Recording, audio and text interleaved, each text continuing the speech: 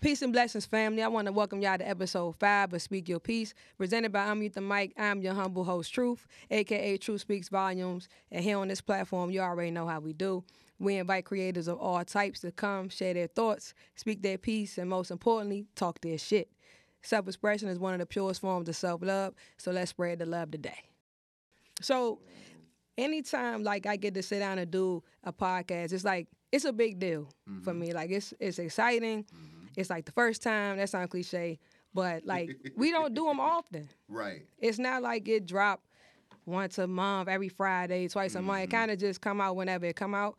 And at first I was like a little unsure about that, just because people's attention span. You know what I mean? But I kind of like the organic feel of things. I like, you know, when it happens, because I'm not gonna say I'm picky, but I'm mindful of who I like to share the mic with, who I want to bring on and talk to the audience, because I want them to have something to say.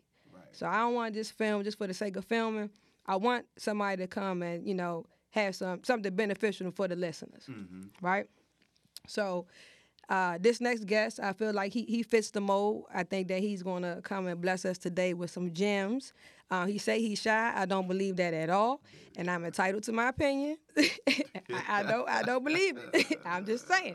All right, but he is what I would like to refer to as a Renaissance man.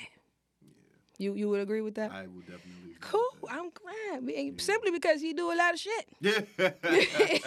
Oh, we can cuss on here. You say good. whatever you want. Okay, Yeah, 'cause yeah. I am a sailor. You do a lot of shit. I mean, I'm going to run down what I have here, right? Okay.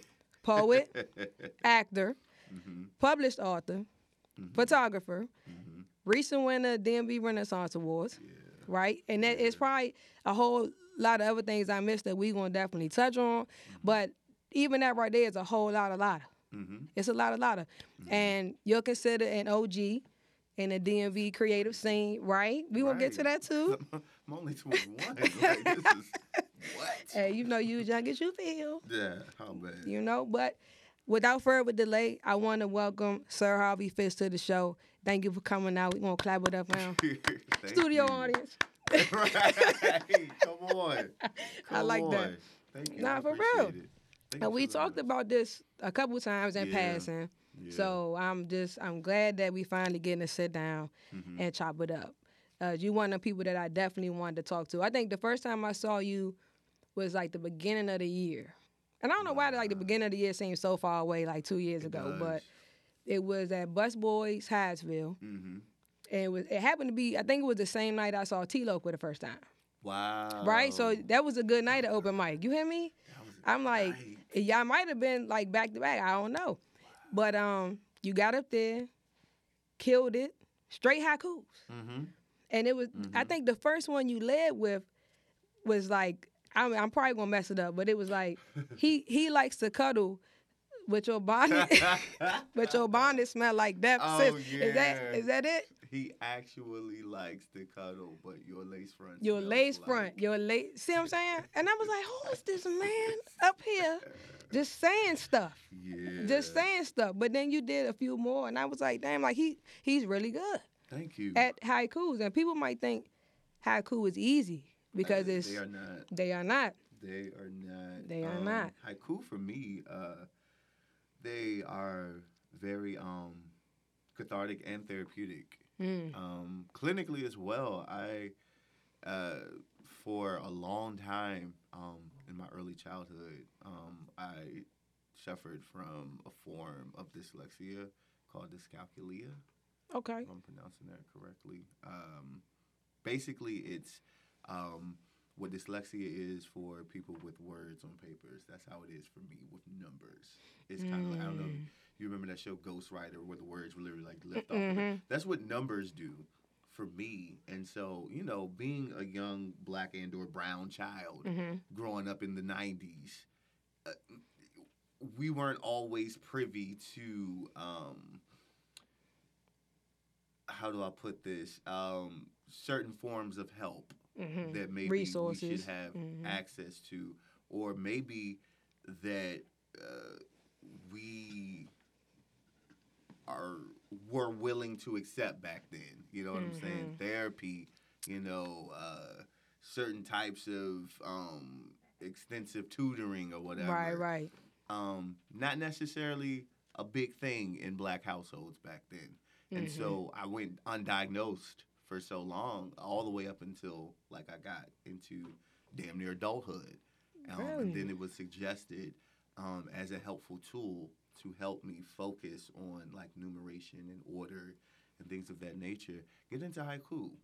Because like the structure, the 5-7-5, it'll help you with the rhythm and it helped. I wish I had it like as a kid. I really do, because like certain tools like that would have I wouldn't have struggled, I don't believe, as hard as I did in college. I was in special ed and everything. A lot of people don't know that. Nah, I mean, but it's common. I mean, yeah, unfortunately, it's common. It is common. But I would have never. But I owe a lot to haiku, man. I owe a lot. Yeah. I call them my pre-Twitter era tweets. Okay. Because it's like, you have that.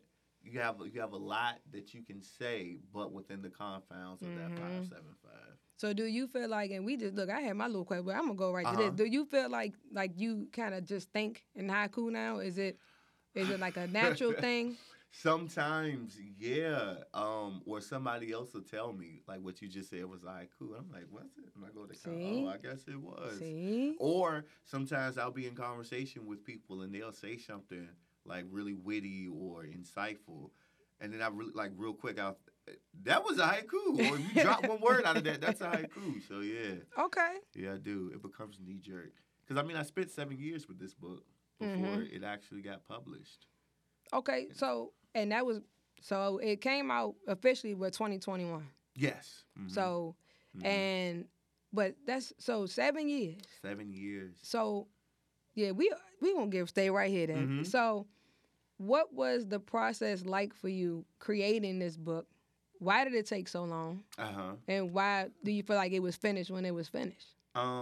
It took so long mainly because I, like a lot of creatives, was caught up in my own negative headspace. Even in areas outside of being a creative, I was very insecure.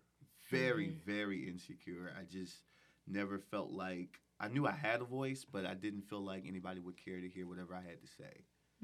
And so, again, all roads lead back to therapy, because I'm a huge proponent and supporter of therapy. Through therapy, I got to get a front row seat to what could be my life if I allowed all of the good things that I deserve to happen to me. And so with all of that being said, throughout that 7-year journey, it was a lot of stop and go. It was a lot of micro bursts of inspiration followed by a wave of doubt and, insecurities that nobody really wants to hear this, or it's a book of haiku. Like, the funny thing is, all of the research that I did into writing this book pretty much suggested that I not expect too much quote-unquote success from this book, mainly because it's very genre-specific. I'm a black male of color writing a very genre-specific book that traditionally has nothing to do with, my demographic. So don't expect too much. Flash forward to me actually getting the hell out of my own way and taking that leap of faith and building the parachute all the way down. I showed 200 copies in the first hour that I released it. Very successful. Like, and very successful. And I must also say this with the utmost respect to any and everyone's experience throughout the zombie apocalypse that was the pandemic, because I understand that, thousands of lives were lost and changed for the worst. For me, it was my experience throughout this pandemic. It was one of and I'm trying to say this by being sensitive, really great things happened for me as a result of this pandemic. I ended up getting laid off of my job because I was the events coordinator, and it was in No DC, events. and by mandate we can't have events, so it doesn't make sense fiscally to have an events coordinator still on your salary. And so I was actually using that job as an excuse and a crutch. I can't do X, Y, and Z because I have to be Have to here work. doing this. I gotta work. And so when the pandemic hit, it was like, hey, now you're sitting at home in the confines of your four walls, so now you have no excuses. So that happened. That happened for you, and not to you, really. Yeah, it happened for. That's really good. Yeah, it You happened turn it for into me. a haiku and just Right. like True No, it said. really did. It fast- happened for me. For It real. really happened for me because I was like in a panic. I had, just gotten a mortgage. I was like, what am I gonna do? But thankfully, God provided throughout that Facts. entire pandemic, and literally everything that I needed, I never lacked. Respect. Thankfully. That's love, and that's Yeah. That's a beautiful story, man. Like, cause I feel like even like myself, I always say I want to put out a book, poetry book, short story book, anything, and I for years and still haven't done it yet. So I want to congratulate you first of all on finishing, Thank you. being successful Thank with it, you. staying the course, even though you veered off a little bit, you came back on it because there's a lot of us that still have yet to do it. And so, it's very inspirational, man. And it's a dope book. Thank you. It's a dope book. Thank you. Shouts out to poet laureate Kaniki J. Carter. Her great publishing company is who I Okay. published through. And the wonderful thing with that is literally the day that I decided, okay, I'm going to actively get out of my own way. I'm going to do this. I was in Pentagon City Mall, and on that was the Monday, because she normally hosts Busboys and Poets in Shirlington, and I said, you know what, she's gonna be the first person I'm gonna tell because she was one of the main people that have been in my corner since the beginning, like pushing me, challenging me, chastising me. Your destiny is waiting on you. And I said, she's gonna be the first person. I'm gonna go to the open mic. And so I pulled my phone out to see what time it was, and lo and behold, she was actually featuring at Spit That at Woolly Mammoth that night. So I said, even better, because two birds, one stone. So I went, saw her, came to her after it was all over, and I said, guess what? I'm finally gonna do it. I am going to publish this book. She smiled, reached down into her purse and pulled out her business card and said, I've been waiting on you. Wow. I'm going to publish your book. Wow. Email your manuscript to my assistant. And the rest And now look. And And now now we look. sitting here looking at it. And now we my sitting here signed copy, looking by the at- way. It's my signed copy. Yeah, it's Yeah. worth something. You hear me? Yeah. So okay, so let's still talk about the book. So it's a book of haiku. You mentioned it briefly, but just for those who don't know what a haiku is, or they heard of it but they really don't know, tell us what it is, and then can you give us an example? So traditionally, haiku, they are Japanese short poems, so short that they are only 3 lines long and 17 syllables total. The first line is 5 syllables, the second line is 7 syllables, and then the third line is 5 syllables. Again, the traditional haiku is about like birds and trees and flowers, seasons and stuff like that. And through the years, loosely translations and stuff like that, they become about other things. And so those type of haiku are called Shinryu haiku. Okay. Still a haiku is just a little the Not best on a way regular I can topic. describe my haiku is that they have a little bit of mumbo sauce on them. And we love that. And we love that. And so I would write them to help me like get through my day, get through life. Because they were so short, I considered them my pre-Twitter era tweets. My little euphemisms, my mantras that I speak over myself, kind of like being Mary Jane would do with those yellow sticky notes all over. That was literally my room, but with a bunch of haiku Okay. just written all over the place. And going back to me being an educator at heart, I felt like my first offering to the literary world, I wanted it to be as simplistic as possible. Okay. But as appealing as possible to get people who otherwise wouldn't read a book. Right. You know, A poetry book. A poetry book, let alone. Mm-hmm. And thankfully, that's what's been happening. So many people have come to me and said, "This is the first book I've ever bought." It was the lace front one that got him. It was when they heard that, they was like, "Give me my copy, bro." I'm telling you. I'm telling you. Yeah. So the book is broken down. It's in 4 chapters. Yes. Live, laugh, love, repeat. Okay. Yeah. And so I love laugh because laugh makes me giggle. I giggle a little bit when I listen to that, when I read that. But I think my favorite chapter is live. Okay. I love that one, and especially listening to it. It's because I don't. It's just affirming. It's motivating. It's like it's just it's good energy all around it. But like, what's your go-to chapter if you had to say? So my go-to chapter is actually repeat. Okay.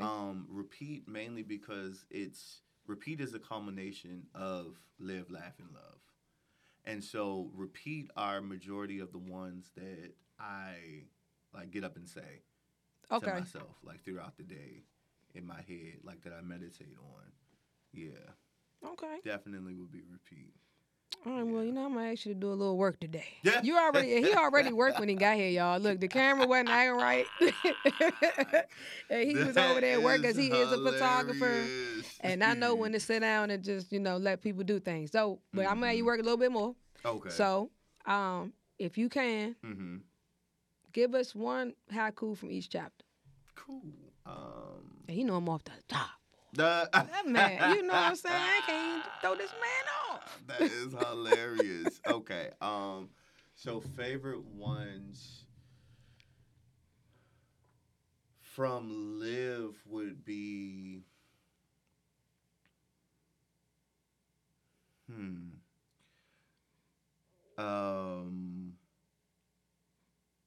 given the climate that we're in,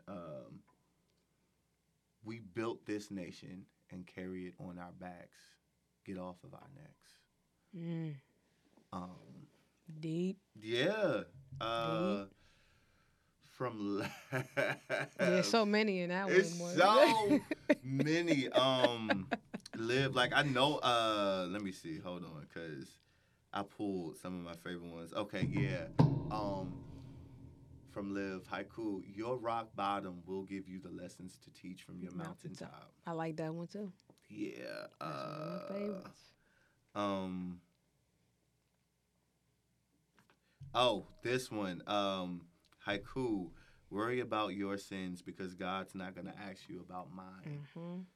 That one directly ties to one of my very intentional mantras in life, which is love and let live. Okay. Specifically, love and let live. Not live and let love, but love and let live. Okay. Because when you lead with love, it's easier for you to mind your own goddamn business.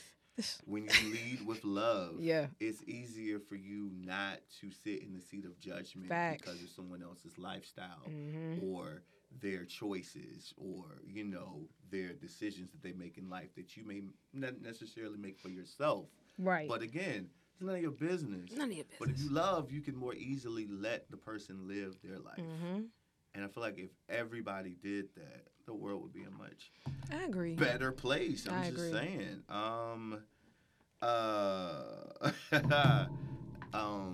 There are answers and explanations and nothing.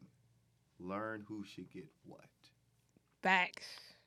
That's some facts right there. That's like a subsidiary of Love and Let Live because it's like once you properly categorize the people in your life in terms of the level of their importance and relevance, it becomes easier for you to navigate in your own truth. Facts. And limit the access. And them and how much access that they should get for you. Like my grandmother used to say, Some people you have to love with a long handle spoon. You know, You stay over there. you stay over there. I love mean, you, and that but doesn't mean I don't necessarily love you or I love you any less than I love this other person. But for my benefit, I love me. I love me I so love much me. that I know that if I cut this access off to you, Mm-hmm.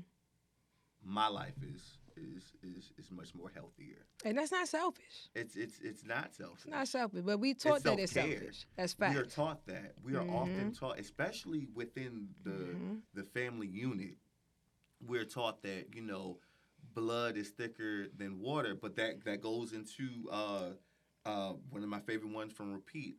Blood is thicker than water, but even blood may need to be transfused. Mm. You know what I'm saying? Mm-mm-mm. Oftentimes we get caught up in these toxic situations with people that we may be related to.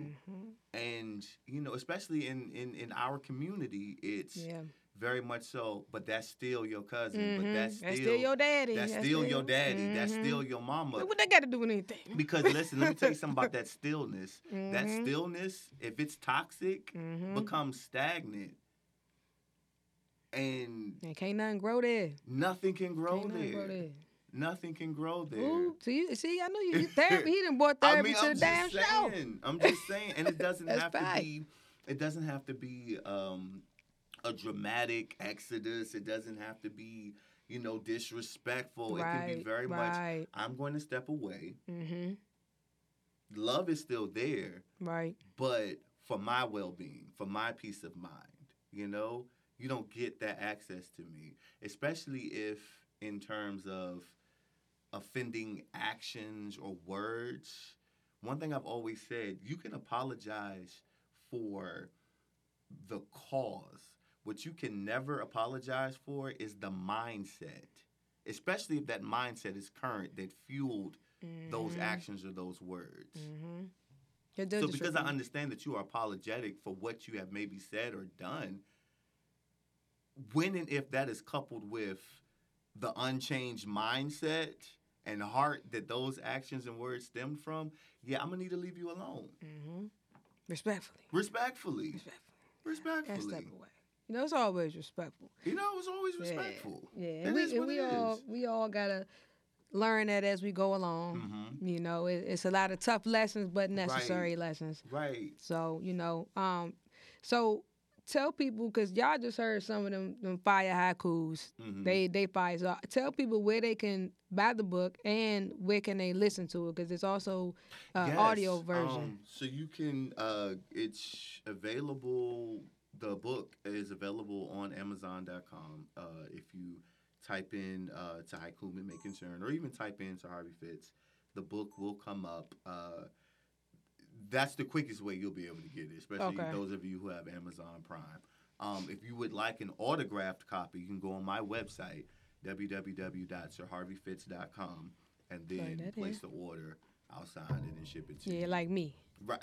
I got mine. Right. And then the audio book, that's literally available everywhere that you can stream your music, from Apple to Spotify to Tidal to YouTube Music. You can even add it to your social media posts. It's on the TikTok. It's on the Instagram. It's wherever you get your music or place your music. Okay. So y'all heard that, man. So let me go back to your name, that you just said it a couple times. So Sir Harvey Fitz. Sound like some royal shit. Like sir. You know what I'm saying? But is that's your artist name? I have been putting Sir on.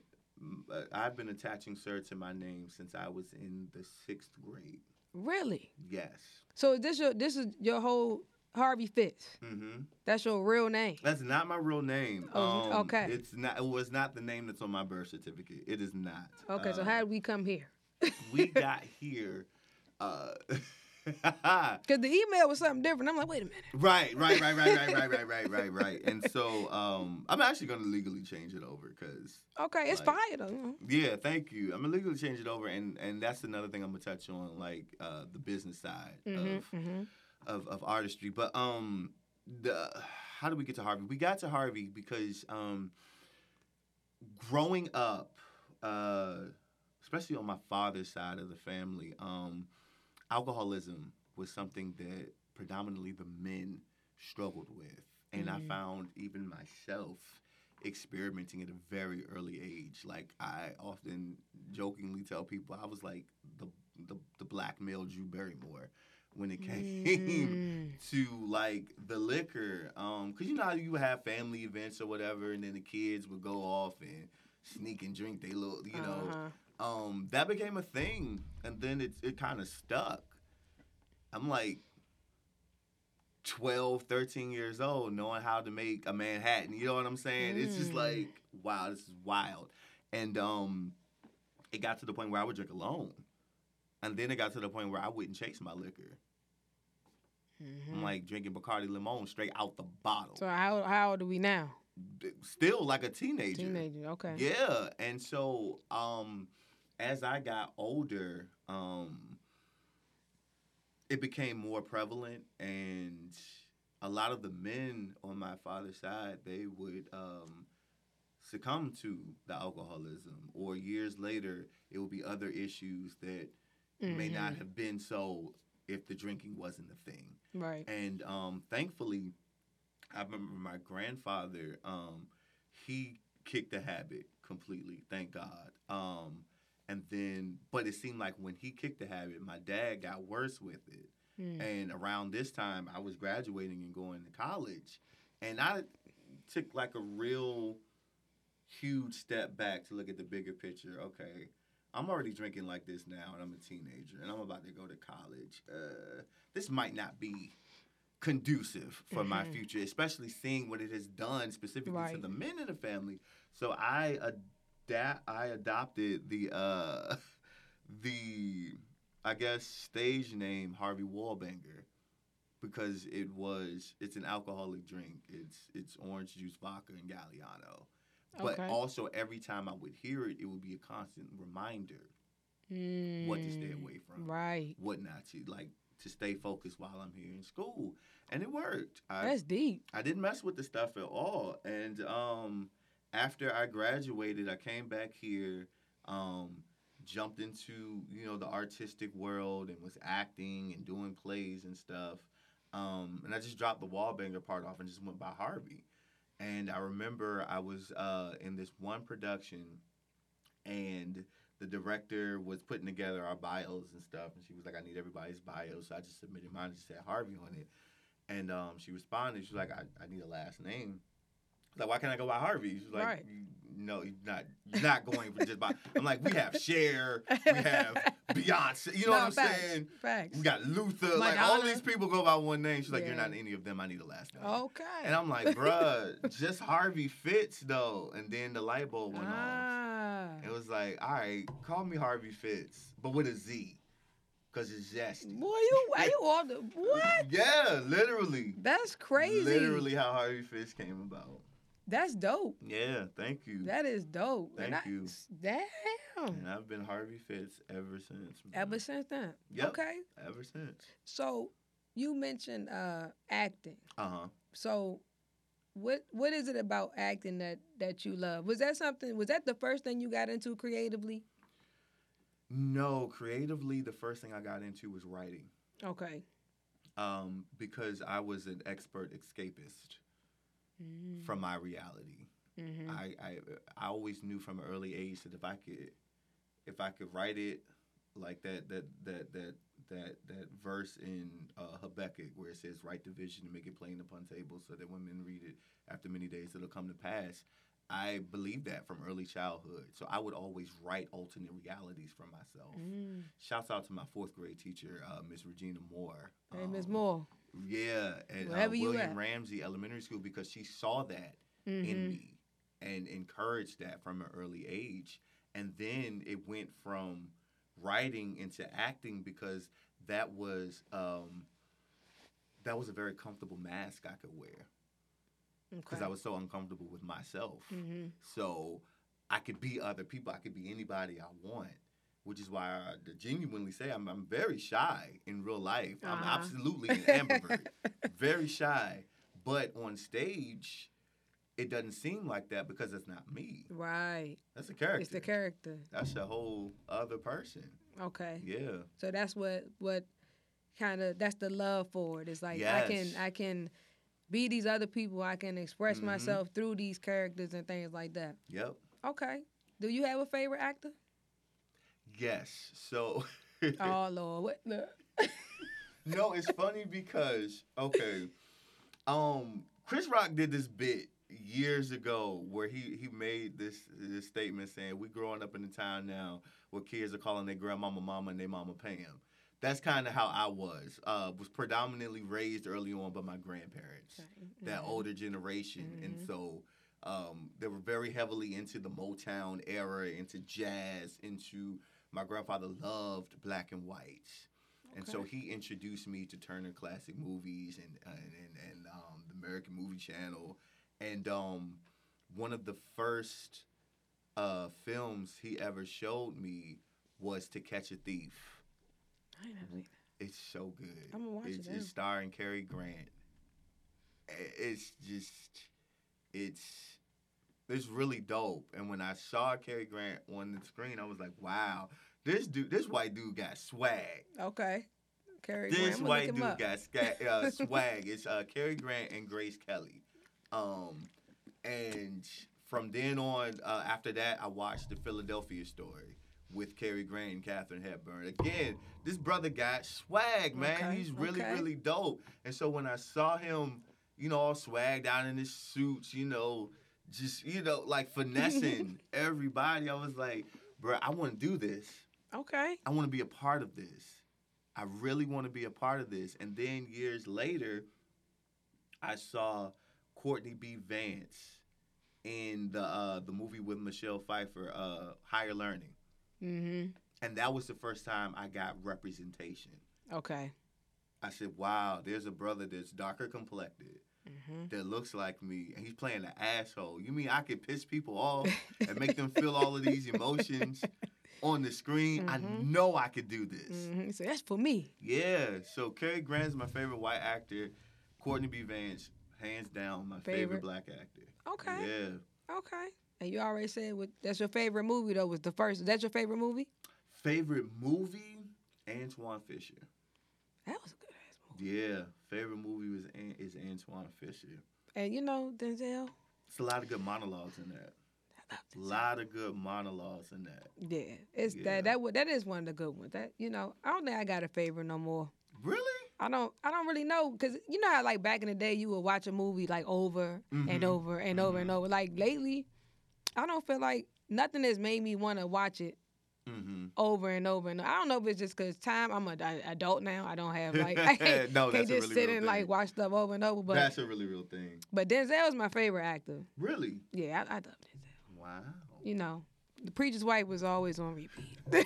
It had to be The Preacher's Wife, but I was a kid. My grandaunt took me to see that for Christmas one year. It wasn't his best, but it was a good movie. I love that movie. Yeah.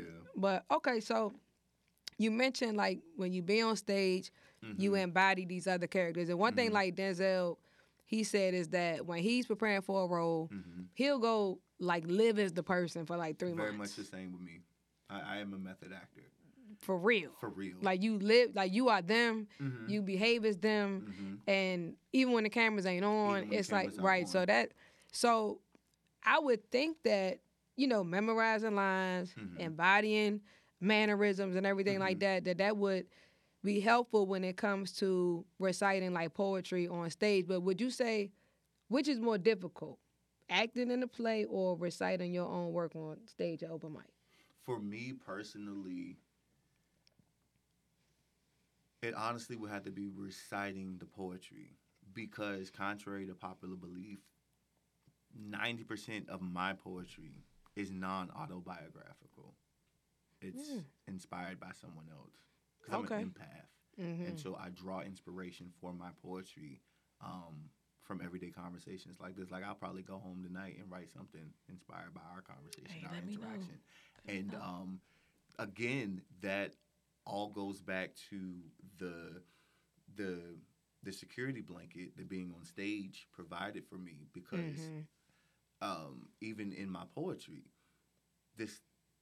technically isn't me. This is someone else's story that I am giving you all in the form of spoken word. And so it's easy for me to jump into those characters. That's why oftentimes I'll recite one poem this way in this type of cadence, but then I'll do a whole other poem in a completely different pitch, or a completely different cadence, because these poems, they're like my children, but they have their own personality because they're based upon someone else or something else. Yeah. You are so interesting. Thank you. For real. Thank you are, the way you think. Thank you. And it's different, but I like it. Thank you.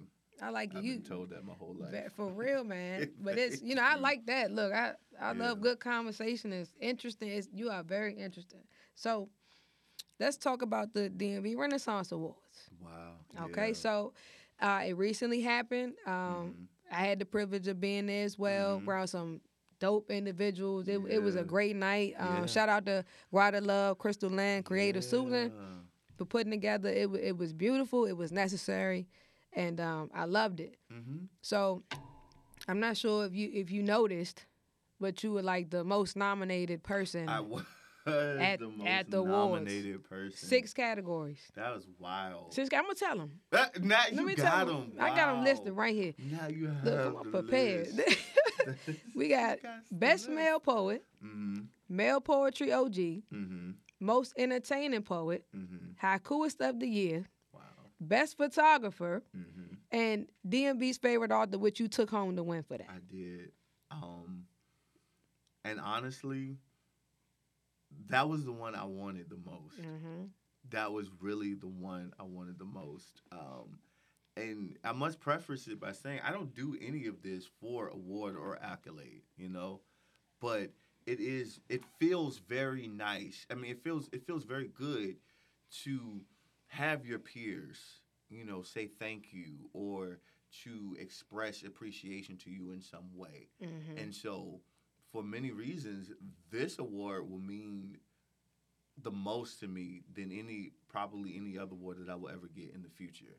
Wow. Because I don't do it for award or accolade, but to think enough of me, right? To say here. Yeah, you won. But you was nominated for 6. How do you feel being nominated for 6 other categories? Again, it feels good to be acknowledged. It really does, because oftentimes as a creative, especially as a creative who provides platform and opportunity for other people, sometimes, you get tired, Sometimes you get burnt out. Sometimes you get frustrated, especially if and when you don't feel like you're being heard or received. Right. And so to get those nominations, it was like, wow, okay. They see me. My work is not in vain in the aspect of it's being appreciated in that the seeds that I'm trying to spread, are growing. It's just like, okay, cool. Yeah, and congratulations, man. Thank congratulations. You. Well deserved. 7 years in the making. It's here and it's winning awards. So, fuck that research you did that says you wouldn't be successful, because we can clearly see that they were wrong. Yeah. Right? Yeah. Okay. So I also wanted to tell you, like, you like a walking brand. Like, Yes. you wear your shirts. Yes. You carry your books in a bag. Yes. Everywhere you go. Everywhere. You at all the open mics, book signings, like everywhere you can. You just was at Howard University. You hosted the screening. Yeah, that was for Wakanda Forever. God, that was so fun. How did that happen? So for like the past, I want to say 5 or 6 years, I have been a brand rep / ambassador for various production companies like Disney, Sony, people like that. Little light flex. I mean, I'm just saying. So be it according to my scheduling, I get a list of um, pre-screenings or advanced screenings. And Okay. it's like, are you available to facilitate and host these? For the most part, I am. So I do it, and it's fun. It's most fun when it's a situation like that because Mm-hmm. it's Black Panther. It looked Wakanda lit too. Forever. I wanted to be there. It was so amazing. We took over an entire movie theater in Georgetown, and the associate dean of fine arts, Ms. Saunders, she came and she spoke on Chadwick A. Boseman's behalf because she was one of his professors Mm. and gave some insight into him, and it was just beautiful. Like the students were very receptive to her, and everybody loved the movie. And then she actually after that, because that was supposedly that was it for me. That was just that one event. But then she invited me to come to the campus the next day because it was basically like a day long celebration for Chadwick A. Boseman. Okay. And yeah, I got to, as close as I am sitting to you right now, I got to sit in front of the Yeah. Dean Felicia Rashad. I seen it. Like I seen it, and I was like, America's mom. Yeah. Like Yeah. what? yeah. I love her. Like she had the Yeah. kids in there weeping because they did like the Q&A and Yeah. like the pearls of wisdom that what she was just spewing out is just like wow. A beautiful soul. So soul. beautiful, man. See, so beautiful. you And that living your life. wasn't even the first time I got to work with or around her. Last year I got to serve as one of the production coordinators for the Kennedy Center Honors.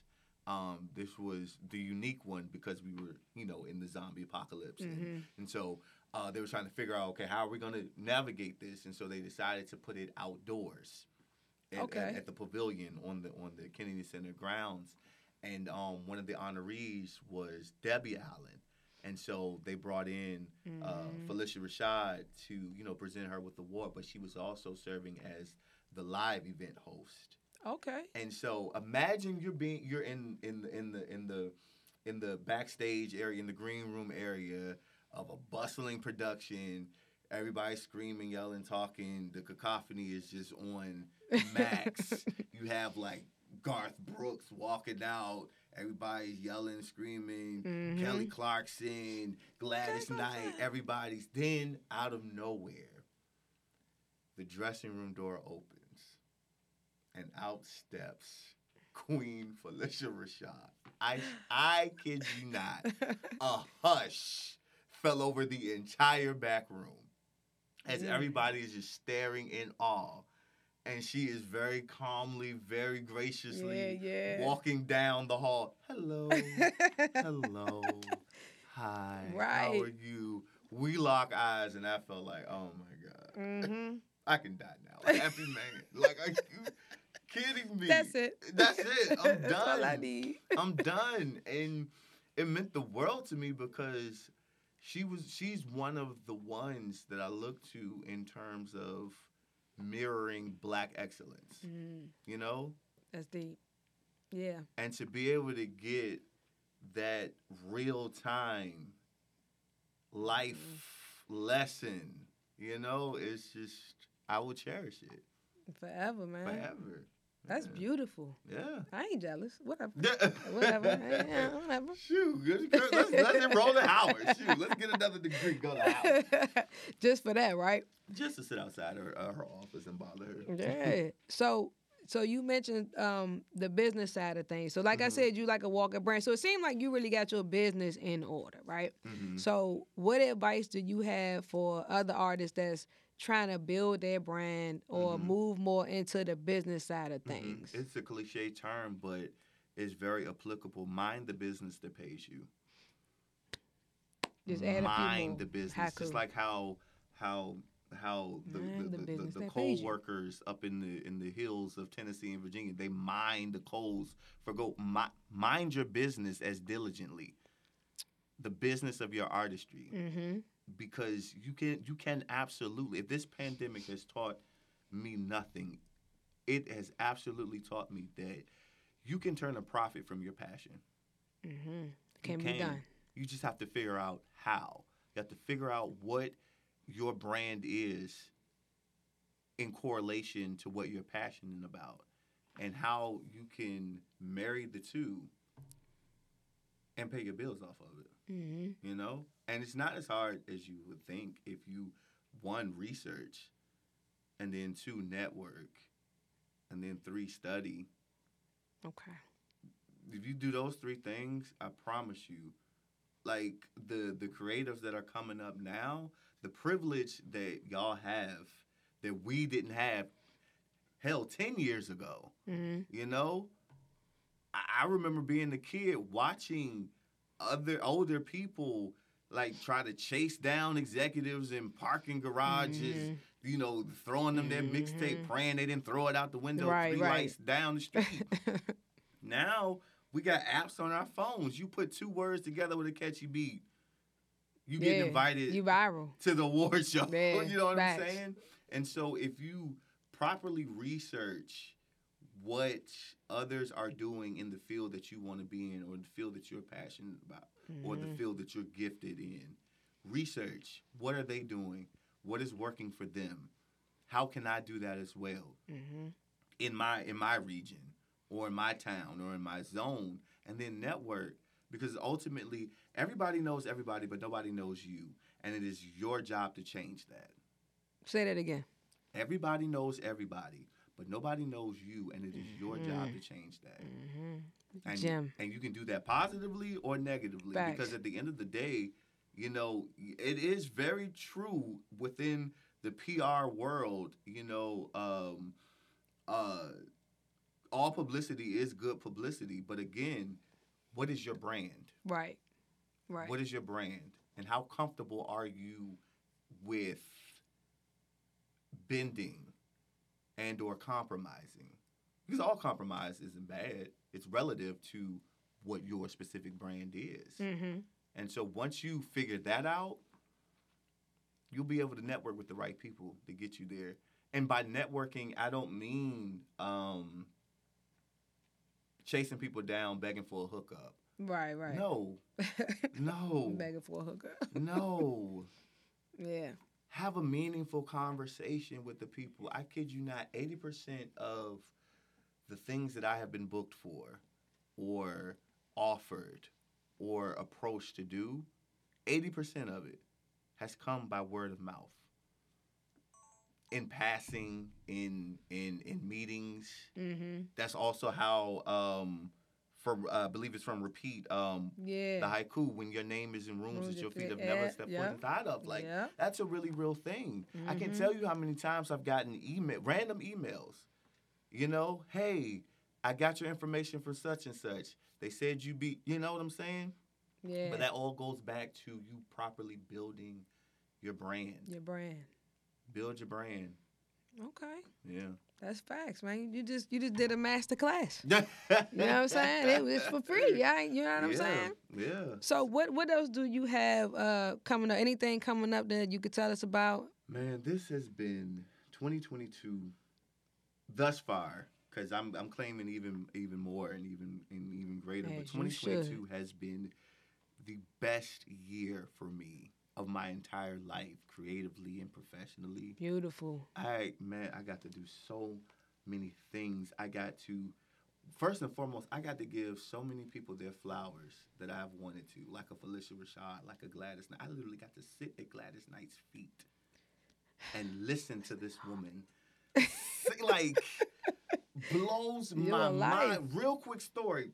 Imagine walking down A Street, minding your melon, and then all of a sudden you hear somebody singing the theme song to Reading Rainbow, and you look up, and it's literally Tina Fabrique, the first person that sang the Reading Rainbow theme song, just standing on A Street, just singing it outside the Atlas Theater where she was there starring in the production. Literally 5 days later, I don't even think it was 5 full days later. While I was working, I was one of the coordinators for the Capitol Memorial concert. Mm-hmm. Sitting at the desk, I get an email. Hey, "Hi Harvey, I'm such and such. I got your information from so and so. I was wondering, are you available to be a stand-in for LeVar Burton for the Scripps National Spelling Bee?" Okay. Like, You know what? You in that state. You in that sweet spot. right. And in Mm-hmm. any creative that's listening or watching this now, you can be in that sweet spot too. Mm-hmm. It's as simple as properly positioning yourself Right, to receive. to receive. Mm-hmm. And so, thus far this year, I've got to do so many amazing things. I got flown out to Essence to be one of the content creators. Shouts out to Sheree Nicole and Steve Allen. Um, they made that possible, man. I Okay. got to meet so many people down there. Got to network with so many people down there. Literally coming to you from the studio. I mean, coming to you in this podcast studio, just fresh out of New York. I got to tape the Halloween episode of And Just Like That for season 2. Like, My man. Okay. like And you here with me? Hey. I All mean, right. and I love being here with you. I this year I got to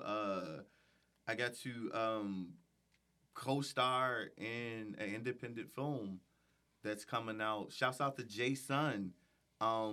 He got a grant to do his first project a year and a half ago, and I was one of the background actors in that, and it went to Okay. Cannes. Okay. It went to Cannes Film That's- Festival, and when he reached back out to me again for this project that we did this year, he was like, "I really wanted you to be in that one, but I understand scheduling or whatever." I was like, "Man, everything happens in this perfect That's timing." right. That's right. And this was the perfect role for me to Mhm. play. We come next year, that'll be out. I want to say spring of next year. Okay. That will be debuting. I also got to be in. I still pinch myself. I got to be one of the. I'm sorry. I'm going through mentally the NDA. How much I can say. Oh, I yeah, got that's to important. be in Uh-huh. an amazing project. Cool. That will be out August 25th of next year. Produced by, and this, to my knowledge, this is the first of many major motion picture productions in the production company of their Royal Highnesses Barack and Michelle Obama. Yeah. Okay. Yeah. Okay, yeah, you know what? Don't say nothing Yeah. else. We're going to be next summer. Right. We're going to be right there. Like supporting. 2023, the Yeah, way yeah. 2022 was set up, 2023 is going to be really nice. That Y'all was just gonna the see alley-oop. this face. That was just the... Y'all gonna see this face in a lot of different places. I love that.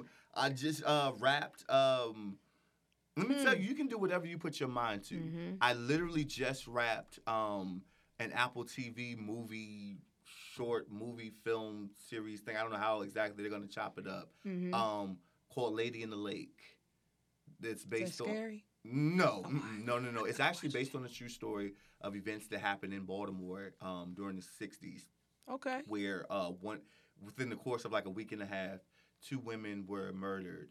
A black woman was murdered. Her body was found in the lake in Baltimore. No one cared. But then when the white woman's body got discovered, all of a sudden, Yeah. and so Okay. a woman decided, I'm gonna find out what actually happened to this lady in the lake. Oh. And I think I yeah. heard about that. Yeah. I think I heard about that. Yeah. Okay. Yeah. I actually became SAG eligible through that project. And the wild thing was the role that got me to be SAG eligible in that project was a photographer. The character was a photographer. You just living like you ain't even You see, acting. it's like so many full Yeah. circle moments, man. And you deserve everything really that's coming excited. to you, man. Thank You deserve it all for real. Like just talking to you, like you have like a beautiful spirit. Thank you. I love sitting here, so I could talk to you forever. But batteries Yeah. might die. Right, completely understand. But so we going I just really want to thank you for coming Thank and you sitting for and talking to having me. Seriously. Before I let you go, Mm-hmm. end every episode, we like to end it with a quote, right? So we let the guests say their favorite quote, why it resonates, and who said it. Gotcha.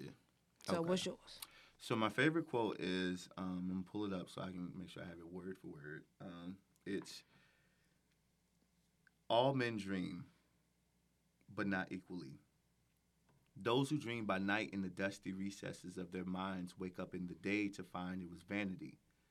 But the dreamers of the day are dangerous men, for they may act their dreams with open eyes to make it possible. And that's a quote by T.E. Lawrence. Okay. From Lawrence of Arabia. That, again, going back to my granddad showing me all of these old black and white movies or whatever, that was one of the first movies that he introduced me to. And that quote, ever since I was a kid, stuck out to me, that I can do anything that I put my mind to.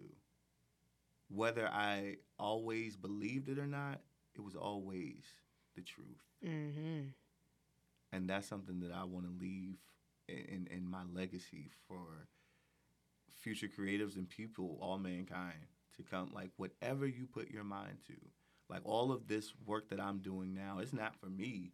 It's to help pave the way for others to come so that they don't have to struggle as I did coming up. You know what I'm saying? Yeah. So that your dream can be even bigger and less hassle free, you know?